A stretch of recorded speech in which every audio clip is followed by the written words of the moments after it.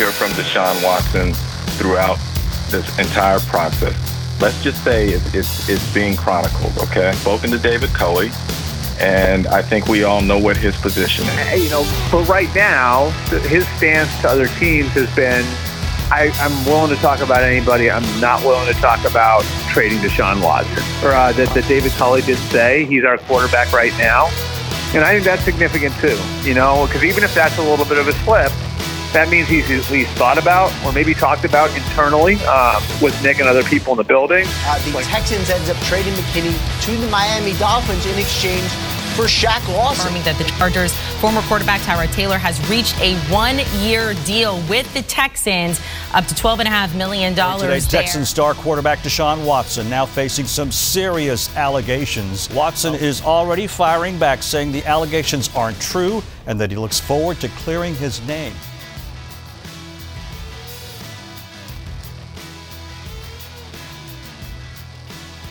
And welcome to another episode of the Turn Up For What podcast, talking your Houston Texans straight from the Great British Isles. There's perhaps never been a more eventful week in recent Texan history. Off-field allegations, a flurry of free agent signings, and of course, some trades to boot. I'm joined this week by Sports Illustrated's Anthony Wood. Anthony, how you doing? I'm great, thanks. It's been a busy week, like you said. So it's been exhausting but exciting. How about you? Yeah, not too bad, thanks. It's I can't really remember a time that it's been quite as much. I think even just, as you said, just before we hit record there, you've got Zach Fulton being released, which I mean we all saw coming. The team have just officially announced that.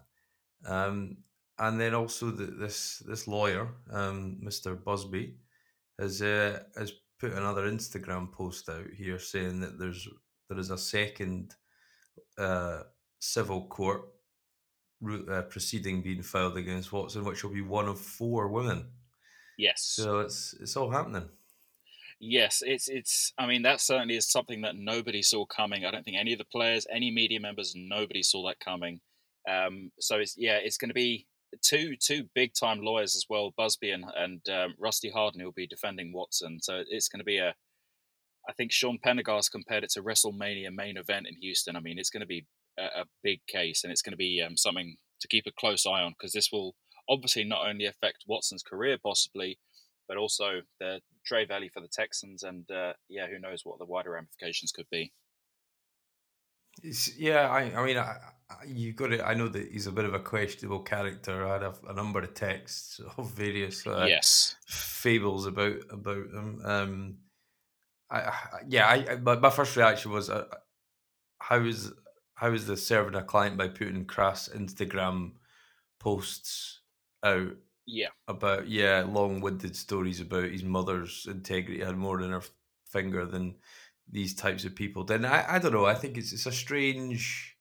It's very odd, but I suppose everything that's been about this team has been odd, and I think this is just perhaps the next chapter of the peculiarity of Texans football. But it just seems to be one thing after another, and I don't think it'll ever be about the football again for a long time. But it's just the feeling of it, just a general circus. No, it is definitely a bit of a circus, and this certainly wasn't anything.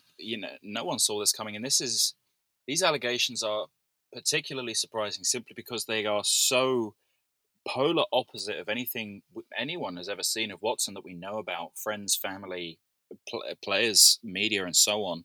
No one has ever heard anything bad about Watson, if we're being perfectly honest. He's very active in the community. He's very supportive of all his teammates. No one's got anything bad to say about him. So this coming out of the blue was a real shock for everyone yesterday. So it's going to be worth keeping a close eye on. Like you said, Busby has an interesting record, let's put it like that. Some of the stories that have come out about him look back to when Johnny Manziel was coming out the draft a few years back, and he was putting up billboards around Houston trying to get the Texans to draft him. He's an interesting character. We honestly have no idea which way this is going to go at this point in time. It's incredibly counterintuitive because, again, this does not fall in line at all with anything we know about Watson from the past. But that being said, I know the Texans have been very careful with what they said today, basically saying we're going to gather all the facts and These are very serious allegations. We'll step back for now and just see what happens. Yeah, I saw the quote and I thought they said well, it's the first I've heard of it via social media, and you think, well, I'm sure Watson's camp lawyers, etc. I've seen he's hired another kind of infamous Houston lawyer today, but I thought that quote showed a bit of disconnect there, perhaps in terms of he's obviously not on speaking terms with the team, which we I suppose we knew that, but the fact that he's not even giving them a heads up on something like this is suggest or give perhaps an insight into where the relationship is at this stage. I think that was potentially an opportunity to say we've spoken to our quarterback, and defend them in a public, that was, some potentially an avenue to get back and make some goodwill there, which it didn't seem like they did. It was as if they sort of distanced themselves from it. We take it seriously. We're investigating it. But I think in this instance, with the issues that, that lay present for us, for Watson's camp, this was maybe an opportunity again to try and, abridge some of that. But obviously they just completely, once again, failed to probably have a bit of awareness. They have, and it's bizarre that they didn't. I mean, that we know at least that they didn't reach out more, and like you said, use this as sort of an opportunity to speak to him a bit more and figure out exactly what's going on. What's particularly bizarre about this, I mean, these allegations, as far as I'm aware from his latest, because he tweeted again earlier, the lawyer, he said that this stems from over a year ago. So you'd have to imagine that if these are indeed true, somebody must have known about these, whether it was the team or otherwise. So it's just, this story is getting murkier and murkier and more confusing by the hour. So it's going to be really interesting to keep an eye on over the next few weeks, because there's just no way of knowing which directions it's going to go in. But one thing I will say is, like you mentioned, the fact that this all came to light via social media in of itself is a very bizarre way to begin this. Usually when these sorts of cases come about in the past, it will be releases here and there. You'll hear rumors about something about this going on, and then there'll be a police report. There'll be something like that released officially. So doing so via social media in the way that he did, this was bizarre from the get-go. So we have no idea what direction this is going to go in, because this lawyer himself seems very questionable, I guess you could say as well. That being said, we need to know all of the facts before anyone can really make any judgments on this. Yeah, and I think if you look back at that, the ex-Baylor guy, was it Sean Oakman, who was going to be a top 5 pick in the draft, basically loses everything over allegations. Subsequently, years later, so that was 2016 draft, he was going to come out of Baylor, and it's proven in 2019 the court, and then again recently, that that there were false allegations, and he, there was no case to answer for. He was an innocent man. And I think that ruined his career. And this is the hardest sort of topic to perhaps judge, and why it's so controversial. Yes, it's probably in vogue at the minute, but there's just, I suppose, there's always a suspicion. Could it be a shakedown? Because it's, in it, that's what Watson's first statement said, was it was looking for a. Yes, he did. For a settlement. So I don't know. It's one of these things, and I suppose it's very odd, and even on a completely unprecedented situation where you're at a standstill with your franchise quarterback, when it seemed like he was the only good thing you had going, but it just adds to the mix of strange things going around this team, and very, very odd, and we'll hope it clears itself up. But yeah, I think the longer term ramifications, Anthony, that's something we probably need to face into. There is a reality, I suppose, if there is 4 and this is to be considered. Not that I think, knowing the character, it's a possibility, but there's rules there for players being suspended for detriment to the league and conduct detriment to the league, or whatever the phraseology is in the CBA. So, this one could run, in the league often then runs its independent investigation as well, and then it could come out to any conclusion regardless of what's been in court. We've seen that double standard. So I think this is probably something nobody needed, but it's definitely another element in a multitude of points that don't make any sense for anyone, and least of all winning Houston Texans football, number 4 in the field. Yeah, absolutely. And something worth keeping in mind, and John McClain talked about this earlier, this is going to go on for some time. I mean, look at Antonio Brown. His suit went on for about a year.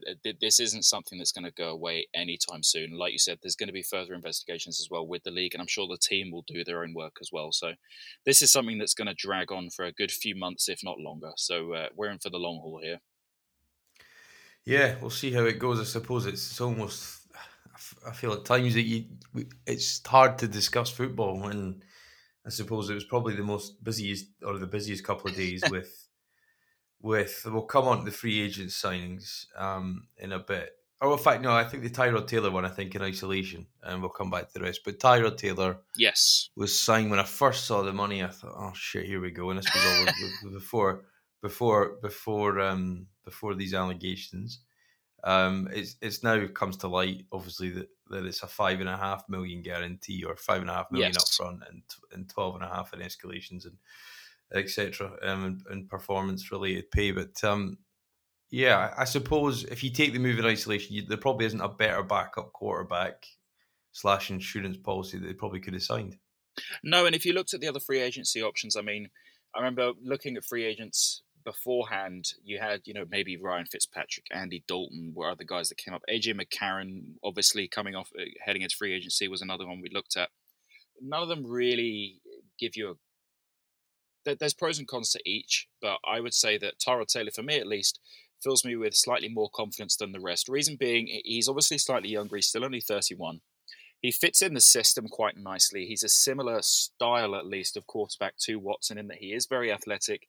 He can run, and he's proven he's proven he can win in the NFL. I mean, he was a Pro Bowler in 2015. He had one of his best seasons with the Bills in 2017 under David Culley as well in Buffalo. So that's something worth keeping in mind. Not to mention that he did work with Pep Hamilton last year as well in LA. So theoretically, those guys should know how to work with him and get the best out of him. And the deal sort of highlights. It's a very good example of the mantra that Nick Caserio is going for, which is low risk, high reward, guys. I mean, yes, they could have gotten someone like AJ McCarron for less. He was on, I think, $4 million last year. It probably would have been around the same this year. But at the end of the day, you feel a lot more confident with Tyrod Taylor at QB than AJ McCarron should Deshaun not play for Houston in 2021, which let's be honest, it's looking that way. So I think he's a better fit for Tim Kelly's system. I think he's a better fit for David Culley's than a lot of the other options out there. He's, by all accounts, very well respected. Teammates like him. He adapts very quickly. So it's a relatively low risk and relatively high reward deal, which I think is, like I said, it's across the board. You look at all the deals, they're all short-term 1 or 2 year deals with relatively low guarantees and not particularly high maximum values either. So I think it's a good deal for Houston. It gives them a solid plan B if anything goes wrong with Watson if he doesn't play this year for whatever reason that may be.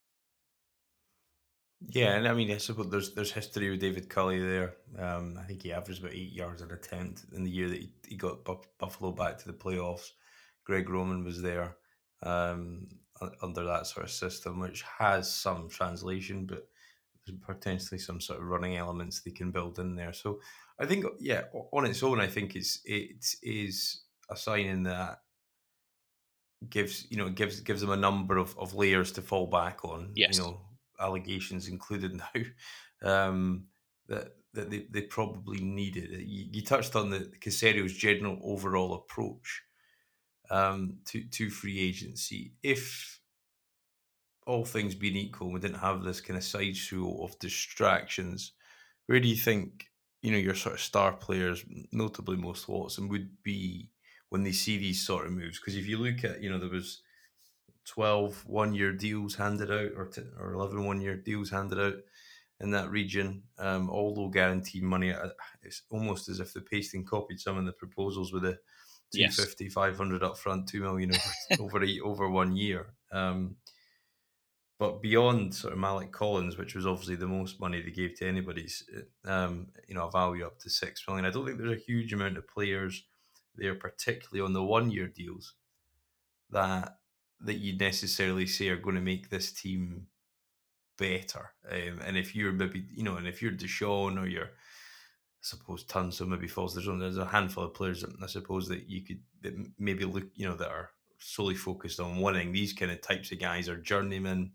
A number of teams, and most of them are on a third or fourth team in as many years coming here. So, from a Deshaun point of view, I said all things being equal. That whole thing about we can't talk about football properly, but what do you think their reaction would be to this? Because it's almost like it's their actions were always going to show their hand a bit and where they see that the situation that's evolved, and it's been a mess off the field and they've created all this. But where do you think the view is of these moves would be if you were a player that was wanting to win, particularly like Deshaun? Because it doesn't sense like this is a year of progress by any stretch of the imagination. I think the best comparison I've seen so far was when Pete Carroll took over in Seattle. They signed a lot of guys on short-term deals and just ramped up the competition. Now, that's something David Culley spoke about a couple times in his recent press conferences, that competition at every position is absolutely vital. And I think that's what they're really going for here. They're giving a lot of guys very short-term deals, a small amount of time to prove themselves, to prove their long-term worth to the team. And basically just throwing a lot of darts at the board and seeing what hits, what sticks. And I think for a team that is in flux, for a defense that is going to go through a big change this year, obviously with Lovie Smith coming in, changing the scheme somewhat and bringing in that Tampa 2, I mean, I think it's a smart move. Does this team necessarily improve drastically because of these moves at this point in time? No. I will say I do like Malik Collins signing a lot. I like Shaq Lawson signing a lot. I do think both of those guys will give them a boost at those positions. Are they game changers? No, I don't think they are at this point in time. But that being said, they've brought in something that the Texans have not had, particularly last year, which is depth. All of a sudden, you look at this and you go, well, who are the three that are going to start at linebacker? Well, you go definitely Cunningham, most likely Kirksey, but then do you look at Grugier Hill? I mean, Thomas, theoretically, he started last year. He could start this year as well. And there's a couple other guys you could throw in the mix there as well. And it's nice, first of all, to have that competition, because that will bring out the best in guys and that will push them to play better, if nothing else. And again, I think this was something that McLean touched on recently. There were too many guys who were just, they were playing just to play. They were comfortable in their positions. They were comfortable in O'Brien's system. They were O'Brien's guys. They weren't going anywhere. Look at the Brennan Scarlets, for example. They weren't really going anywhere. They knew their position was safe. Now that isn't the case. Everyone knows they're fighting for their job, and I think that will bring out the best in people. Do I think they will have a winning record this year? No. Unfortunately, I don't. And I don't think this team is going to improve rapidly. That being said, the best we can hope for from Caserio, and the best we could have hoped for coming into all of this, was that he's able to stabilize the roster and give them a more sturdy platform to build off of. Because they were crumbling, let's be honest. That roster was appallingly weak, and he has at least given them somewhat of a firmer platform to build off of. And something else that I've noticed, I know Michael Lombardi talked about this the other day on, I think it was Pat McAfee show. He talks about how Belichick's mantra ever since the Browns has always been to build from the middle out. So focus on the center of the field, then add in people like tight ends, for example, to mix things up. And I think it's very similar to what Caserio is doing. He's already brought in 5 linebackers at this point in time, 3 offensive linemen, 3 defensive linemen, 4 defensive linemen, including PJ Hall. He's bulking up in the center of the field on both sides of the ball, and they're going to work their way out from there. And I think it's a good approach to have, because if they can just stabilize things, stop the ground from crumbling, and give them something to work off of, and then find out who are the guys that are going to work in the long time. Is Kirksey a guy they can rely on in the long term? Is Collins a guy they can work with in the long term? PJ Hall, whoever it may be, are these guys that we can rely on for the next 2 to 3 years, or do we need to be looking elsewhere? It gives them a bit of time, especially with the salary cap. It should go up again within the next couple of years. It gives them time to prepare for a proper upgrade. Yes, I think it's given probably a stinging indictment of Caserio's assessment of the depth in the roster. Oh, absolutely. The type of players. I think that we've obviously seen a number of linebackers, but I think the change in system, and I think they'll probably muddle through with Zach Cunningham at will in the 4-3. But I don't think he's necessarily, well, time will tell if he can. But again, they've committed a lot of money to them. But I think you've the big principle certainly that I'm learning about a 4-3 switch that we've not really seen since the pre-Wade Phillip days. Yes, with Frank Bush, I think, was the last one to run a 4-3. That probably goes back to 2010, 2011, before that era. So you've got to have linebackers that can have range, good cover sideline to sideline, offer good depth in zones, and try and clog up the passing lanes. And you've seen that, I think, because with Gruger Hill, he's a guy, they've committed $3 million or 3.25 potential up front. So coming over from Philadelphia, he was a guy that Caserio was familiar with. I think it's probably the guy that certainly is, or the most money they've given to, albeit over 2 years, was Kevin Pierre-Louis. And again, this will be his fourth team in 4 years, a similar theme. He's been at the Jets, been in Chicago, and lately at Washington. But it seemed like he had a good year last year, kind of, albeit ticked the stat box, but there's been seen a number of clips of him. Good speed, he can rush the passer a bit, so he's a bit of a versatile piece. Not that we want to go back to the V word, because it certainly was soiled a bit over the years. It's almost as bad as tough, dependable, smart, isn't it? Which is worse, that's versatile, yeah. That's it. Hopefully we're not going to hear. And these are obviously different types of players that they've brought in here. But I think it shows you they're definitely trying to, just as they said, kind of build a platform of guys. And if and look, I mean, of these 1 year deals, some of these guys probably won't even make the roster. So it's really just, as you said, kind of going out and as he said, meat and potatoes. He's getting to singles and doubles, bringing in guys who might give you something, but committing to them in one way is not going to hamper you down the line. With you can see from the Eric Murray and Randall Cobb contract that we committed to last year, they're hampering us into this season. So it's been the opposite approach almost of that, a sensible, measured approach, I suppose, and the kind of approach you'd expect from Caserio in the way he comes across as an individual. And I think, as you said, because of the league and the players and agents, the agents don't want the plastic ears tacked on the back with no guaranteed money, and the players are happy to take the money earlier in the process, because previously it's I don't remember so many. There was a team, particularly like ourselves, who signed so many guys on the first day on low contracts. Usually those contracts come the second and third wave, whereas there hasn't really been that sort of process this year. I think there's been a total kind of redefining of the process, and actually it's been a free-for-all. And I think a lot of players are probably nervous, particularly the guys who are sort of second, third, fourth rate players, didn't want to leave money on the table. We're happy to take deals early rather than waiting out and seeing how the market evolves. And there has been some big money given only really to linemen.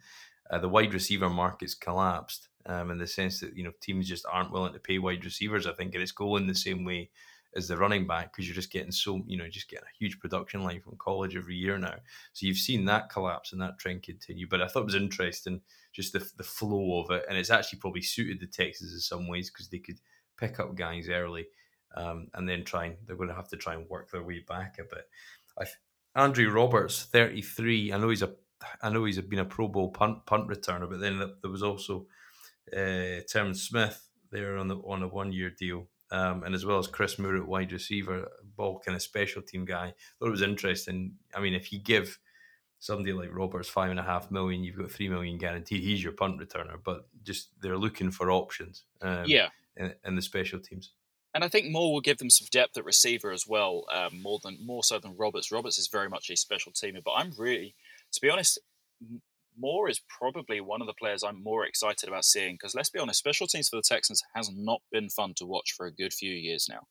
I don't know about you, but I got really tired of watching DeAndre Carter in that special teams unit as returner. So when do you think that was the last time they scored from a traditional punt or kick return? That's I can honestly say, not in the time that I've been covering them, and I've been covering them for about 4 years now. So 5 years. I might be wrong on this, and this is just going off pure memory. But obviously they had the one in the playoffs where Mingo knocked it down and Lonnie Johnson ran it in Kansas City. Yes, that's true.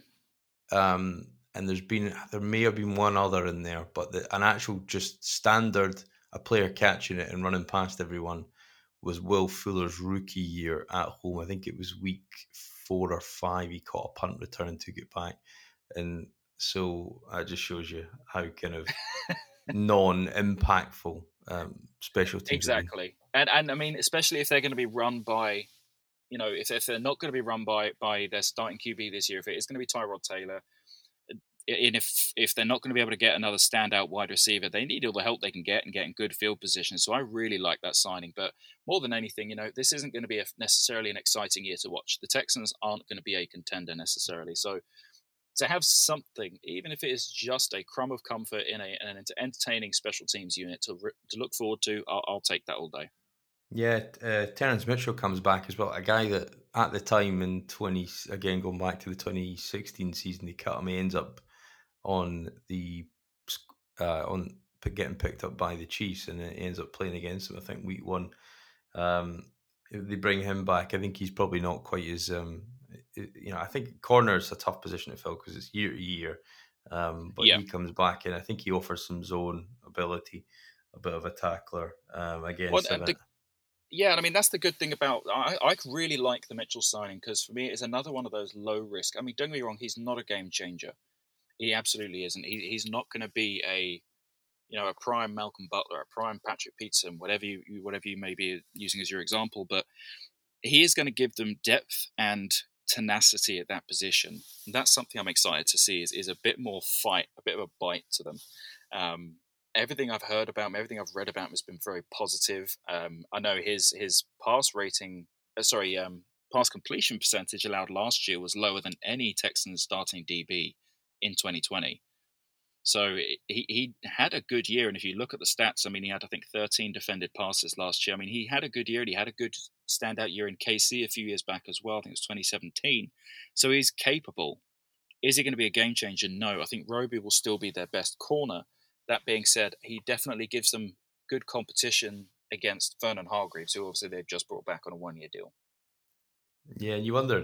That's the first re-signing that's actually been confirmed by the team. And again, you got to wonder what the thought process there is. I think he's not an outside corner. He was asked to play outside and showed. I do think with Vernon Hargreaves, though, there is a player in there. He does show flashes on the All-22 stuff I watched last season. But I think I got to a point and I gave up watching it because I couldn't braid it anymore. But I think I got to about week 14, I think, and I stopped putting out clips on a Monday or Tuesday. But there is flashes there of tackling around the line of scrimmage, being the third or fourth, maybe even fifth corner on a team. I think he can do a role. But I think like a lot of these contracts, we probably won't see the full level of detail because we're only getting the reported level of detail because the Texans have got a lot to do with adjusting the cap. So these signings will come in dribs and drabs, I would think, in the next couple of days. Just like the signing of Justin McCray for $5.5 million over 2 years potential value. Again, reported. Zach Fulton's gone out. So that's now Nick Martin and Zach Fulton going out. There was obviously a trade as well to bring in 33-year-old Cannon from New England. So again, a reshuffle in the interior of the line. But what do you make of that? Because it's certainly you would think it's the same kind of output or a similar level of output at lower cost this year. Yes, it's going to be a similar level, although I do think it will be slightly improved. I mean, Justin Britt, don't get me wrong, he's not a Rodney Hudson. He's not a Pro Bowler necessarily. He's not going to be a game changer, but he will bring stability. Yes, he had that torn ACL, nasty injury, sat out last year. Everything I've seen, everything I've heard is that he's healthy, he's looking good, and he's raring to go. He's keen to get going. He seems excited to be in Houston, which is great. Even if he doesn't know who he's going to be blocking for, but he's excited regardless. I like the signing. It's another sort of relatively low risk, high reward signing. Only a 1-year deal. So again, if injuries hamper him again, or if the consistency isn't there after a year off, they can just drop him after this year. I mean, this year is a bit of a throwaway year anyway. So I like the signing. I really wanted Nick Martin to work out. Team captain, everyone seemed to love him. I wanted it to work out for him, but the consistency just wasn't there. He had a decent year in 2019, fell back in 2020. It just wasn't there. And he was, at fault multiple times throughout the season. His run blocking was pretty inconsistent. So it's a shame to see him go, but the deal was far too high for the lack of consistency they were getting. So Justin Britt may not necessarily be the biggest improvement on the position, but far less expensive for someone who can play at the same sort of level. The most likely outcome is that Cannon ends up at right guard. Given his build, he's not as fast as Titus Howard, and Howard really did have a decent year. I mean, yes, there were some mistakes here and there, but I'm still very optimistic about his future at right tackle. So you got to move Cannon into right guard, and then McRae he's taken up that sort of Kelemete role at backup. He can move around if necessary. He gives them a bit of depth. That's really all his job is going to be at this point in time. So it's has the line been upgraded? I would say slightly with Cannon coming in. Definitely going to be an improvement over Zach Fulton. Fulton is another one like Nick Martin. He was just inconsistent. You'd watch the occasional snap where you go, okay, there's a player there, and then the next play he'd be culpable for multiple missed blocks and their lack of any run game. So it's shame it didn't work out for him, but it wasn't to be. The Houston needed to make some changes on the inside. Left guard is going to be another one to watch. I do think Sharping will start there, and I do think he will do well under James Campen. I'm looking forward to seeing him progress. That being said, I don't necessarily think it's guaranteed. It will be interesting to see if they bring in someone else, because I don't think Quali's been re-signed. So keep an eye out for another guard to come in. I think McRae is Camden's version of Quayle was to Mike Devlin, wasn't he? Because he's followed him a couple of places. He was in Green Bay, yes. and then took him to Cleveland. So he may be the favourite in there. So he might get his chance to fill in at left guard if Sharping doesn't come back. So I think it hinges on Sharping. But again, I think with the offense and similar with the running game is what type of style will they be running? And I think there's so many unknowns, and I think it just goes back to the coaching staff of it was pieced together in a way that was perhaps to appease Deshaun, but then you got Pep Hamilton comes in as his title as offensive or pass game coordinator, coordinator, yeah. So he comes in, and again, it's a mixture of schemes. So what will they run? And they've kind of got mixed personnel there again, but but Brett was kind of running a bit of a zone scheme in Seattle, and Cannon probably a bit more power in New England. So yeah, we'll need to kind of see where they end up with that. But again, going back to another signing, and it feels like a long time ago now, but it was only last week, bringing in Mark Ingram. Yes. Again, more of a power runner. But when you brought back David Johnson, who showed really at the end of the season he could only really run zone. So we'll again, there's just a lot of unanswered questions. I think it just boils into all the uncertainty and all the turnover of personnel. That there's probably more questions and we'll probably continue to have questions and answers in what's probably a bit of a reset year. That being said, I'm really optimistic about the Ingram signing. I know there are a lot of people very hesitant, and I completely understand why, given the amount they paid for him, the fact he's 31, he didn't do much last year, completely understand. That being said, he was a Pro Bowler the year before. He just wasn't a part of Baltimore's scheme last year. He just wasn't a part of that game plan moving forward. So I'm really looking forward to seeing him play. I got to meet him in London briefly. Really nice guy. Love watching him play. And I think in theory, that sort of power back style, that's something they tried to do with David Johnson and Duke Johnson that just didn't work. In theory, he should fit quite nicely. If Tim Kelly is looking for that same kind of back again, he should be the kind of back they're looking for. So I'm really looking forward to seeing if they can get the best out of him, because I think he's still got enough juice left. I really do. There's a lot to kind of be answered in terms of the scheme. But the reason, if I go back to the reason why he was kind of phased out in Baltimore, was because they drafted J.K. Dobbins in the second round, and as a young man's game at tailback, but look, he could be the next Frank Gore and just keep giving good years, well beyond the average age of what's expected a running back to fall off. So yeah, he may well come in and give us a Carlos Hyde, tough, short yards in between the tackles, that kind of stuff that we really just stalled out in the end zone. He may give you that. And he's an experienced vet and somebody that can probably help and develop young guys. But I hope to God they draft a guy, because they're not drafted somebody since 2017 and Dontae Foreman, who didn't even last the season. So we need to hopefully get some juice and fresh legs at that position. I've been saying that for a long time now. They need at least one. They need a rookie running back. They need at least one rookie wide receiver, I think.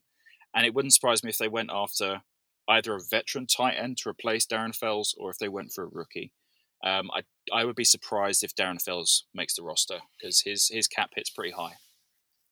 Yeah, well, you got to think. Obviously, McKinney was a big obvious one off the books, and Caserio, to his credit, was some good creativity, I suppose, in getting a player off your books, but then getting a big need back at pass rusher. And obviously, he's seen a lot of Shaq Lawson, spending 4 years in Buffalo and then at Miami in the East. So, Caserio will be well versed in Lawson. So it's probably the first time we've picked up a player in a while. You thought, yeah, that's a good sort of above average talent at his position. Absolutely. I think it's a good signing. I mean, don't get me wrong, he's no, prime JJ Watt, but that being said, they don't need him to be at this point in time. They just need something. They need some juice at edge rusher. So I'm looking forward to, and the fact they can move him around a little bit as well, I think that's going to be interesting to watch, see how they line him up. But it's a good fit. By all accounts, Miami's going to take some of the cap off, so essentially he's going to cost them almost the same as McKinney would have. So I think it's a really solid deal from Caserio. And I mean, you can't really look at many of these deals Caserio's done and go, that is absolutely awful. The only one I really look at and I hate is them not re-signing John Weeks. That's the one that really stood out for me. Made no sense whatsoever. But apart from that, yeah, I mean, should they have signed Derek Rivers? I don't know. Will he make the roster? I'm not so sure. A couple of other guys, Vincent Taylor, will he make the roster? Not so sure. Chris Moore, what's his role going to be? Don't know. But there's none that you can really look at and go, that is appalling, apart from the John Weeks decision. Yeah, and I suppose it kind of goes the opposite way of what you were saying about Ingram as a young man's game. But I think the long snapper's probably, long snapper and is, special teams, specialist guys. You can probably keep rolling them out until they can't go anymore. Exactly. Derek Rivers, though, that's a good one just to pick up on. And infamously married twice by Jack Easterby in his New England days, conducted the ceremony. Perhaps a bit of a concern there in terms of influence. I've been cautious of. There's been a real carryover from the previous regime. Now, don't get me wrong, there has been a lot of guys that were signed when Easterby was in inverted commas interim GM, whether it was actually James Litfer or Matt Bazigan actually making these decisions. You would assume so, because I just don't believe Easterby knows guys. He certainly knows Derek Rivers, that's for sure. He may or may not make the roster, but it was a name I was familiar with, being in New England, and then he was at the Rams last year, so he may or may not make the team, like you said. But I suppose it is a concern of the continued influence of Easterby. Absolutely, but the one thing I will say is that obviously, I mean, it seems at least pretty clear on the surface that Easterby had a hand in that decision. But that being said, the one thing that's come out these last couple of weeks, which has been very refreshing from a Texans standpoint, is it's very clear who is making the personnel decisions on the most part here. This is Caserio's style. These are Caserio's dealings. You can tell that in the structures of the contracts. You can tell that in the style of players he's bringing in. This is his team. He is building it. And Cully has also been very clear on that this is Caserio's team that he is putting together for Cully to work with. That's something, that level of clarity is something we've not really had for a good few years. When it was Brian Gaines' team, well, was it really Brian Gaines or was it Bill O'Brien's team? And then even when O'Brien was in charge, well, how much is it O'Brien? How much is it, like you said, Bazigan or Lipford or whoever? So it's nice to, at the very least, have a genuine GM in place. As ridiculous as that probably sounds, it's nice to have someone who is clearly in charge of putting together this roster and has their idea of how it should be done, right or wrong. It's nice to have some sort of sense of clarity around the whole situation, because it has been a murky few years. Yeah, I think it's one of those things, isn't it? You've been treated so badly for so long, expect nothing. Somebody comes in and does general sort of GM moves at probably 32 or 31, well, maybe not, but 20 something. Other teams probably operate of a level of competence of that, and I think everybody kind of gets a bit excited because we're being treated okay for once or for the first time in a long time. But the layers and layers was another thing we were fed by the previous regime or Bill O'Brien's perception of what, a Caserio type that he'd, seen operate, have that sort of ideology. And I think the difference is here is actually we're seeing somebody who knows how to execute it.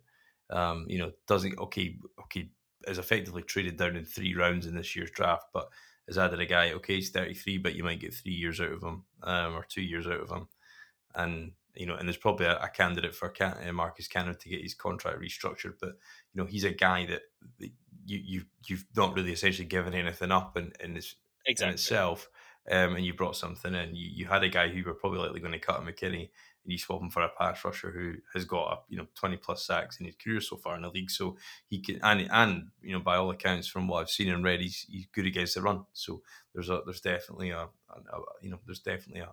duplicity to his skill set on the end of the line, and running this 4-3 up front, you've got to have guys who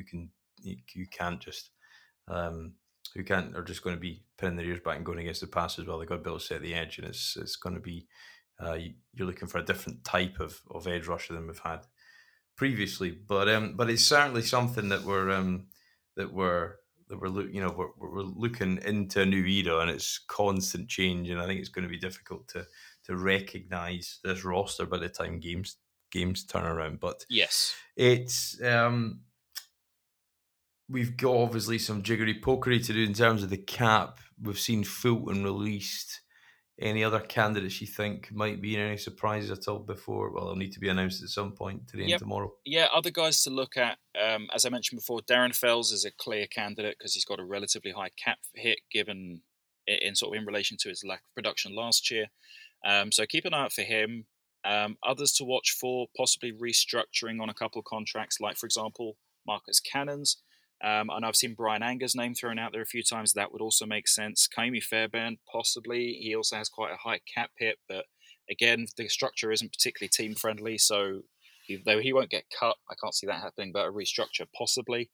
Others to look at in terms of restructuring, most of it's been, David Johnson was the obvious one. The only other big ones really are Eric Murray and Whitney Merciless, but neither of those are team friendly in any way, shape or form. There's no reason for Eric Murray to do it. Whitney Merciless, potentially. The big question with him is where on earth will he fit in this roster? Because it's tough to see how he's going to fit in with this style of defense. So that's going to be one to keep an eye on. But it wouldn't be a surprise if they tried to restructure his. Eric Murray's, it would be a shock. Randall Cobb is another one who's, in an ideal world, they would absolutely want to restructure that contract. But again, why would he? So the bigger names are going to watch for are going to be the slightly smaller deals, really. It's going to be the Fells, it's going to be Anger, possibly, Fairbairn, and so on. Yeah, because with Merciless, you can't cut them. No. If you do cut them, you lose money against them. Exactly. And so you're going to hope in a restructure or a, I think the best outcome would be retirement, considering how the levels at which these output last year stooped to. And there was numerous sort of embarrassing examples of where he is athletically at this stage of his career. So I've never quite seen a drop off as dramatic as that, but it was significant, regardless whether he deserved the contract or not. And I think Bradley Roby could be one to watch, and I think it's not logical in terms of losing talent at a position where you have none. And he's quite clearly the only functional player there on the back end, or player you could probably count on, and include Justin Reid in that. Yeah, because he's a long time removed from his good tape, which was really his best tape was when he was a third safety behind Kareem and Tyrann Mathieu. So he's injuries have played a part, but I would say Roby's probably the only functional member of your secondary at this stage. But he's obviously with the PED suspension last year. He's going to miss the first game of this year. That's a definitely it's a cut possibly because there's $6 million I think to save there. I was going to say also worth keeping in mind is that because of the PED suspension, he also voided his guarantees this year. Yeah. So a reconstruction of his contract would also favour him if they can include some guarantees in that, a lower cap hit but with guarantees. He might be willing to go for that. Yeah, I mean, we got the Cooks one out early because that was obviously the biggest one. But yes. It will be interesting to see how those guys pan out, and Cobb as well as another one. I don't think you can, if you've not got many years left, but certainly people are very much frequently using the voided years principle, which has kind of made a bit of a comeback in terms of structure. So there's definitely means and ways around the salary cap. I think teams have just been caught out this year because you've always had a flexible structure, which you can move money, you can convert to signing bonuses, etc., and you can adjust your actual cap hit.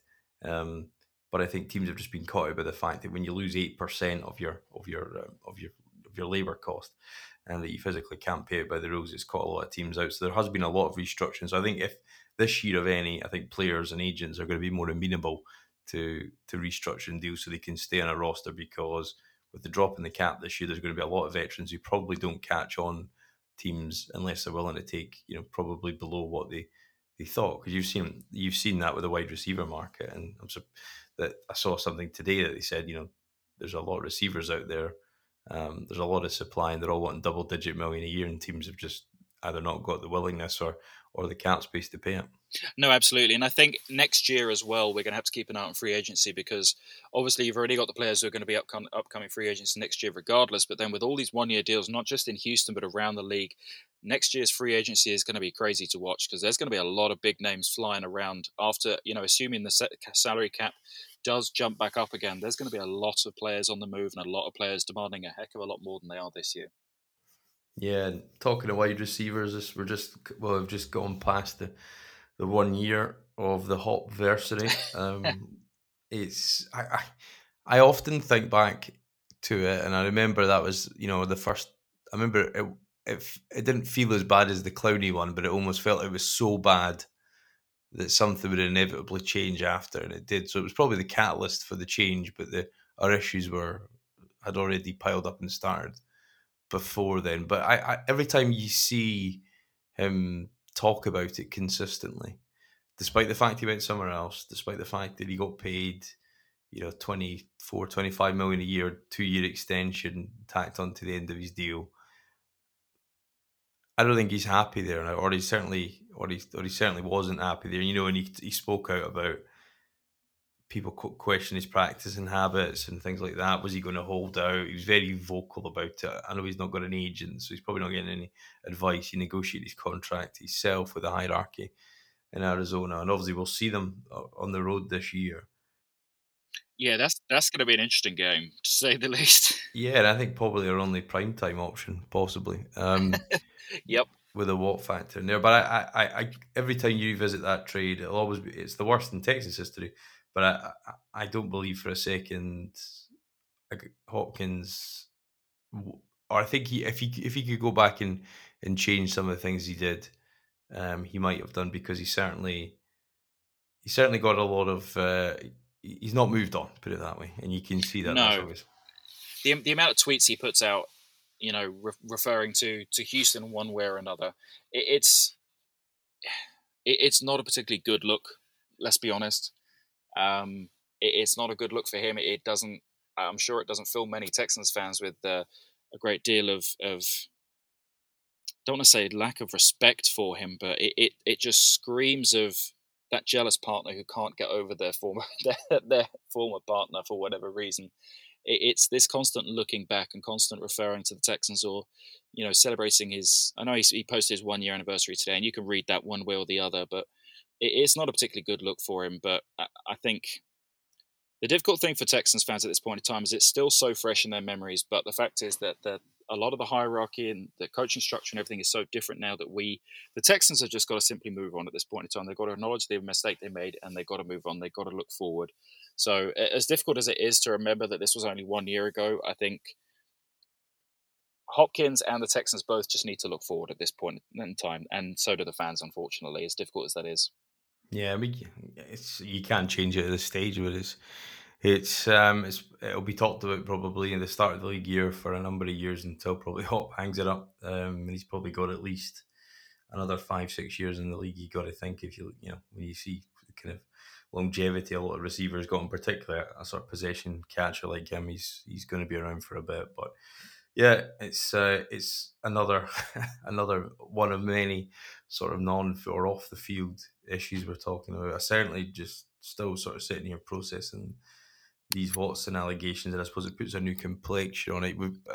Assuming most of the business is kind of tidied up beyond players cut, because obviously I think Casario's open to cutting players, and he'll happily take guys who are not on the compensatory pick, or going to ruin the formula certainly. But where do you see the kind of season kind of playing out, or the sort of off season rather playing out in terms of the lead up to the draft here with the whole Watson situation?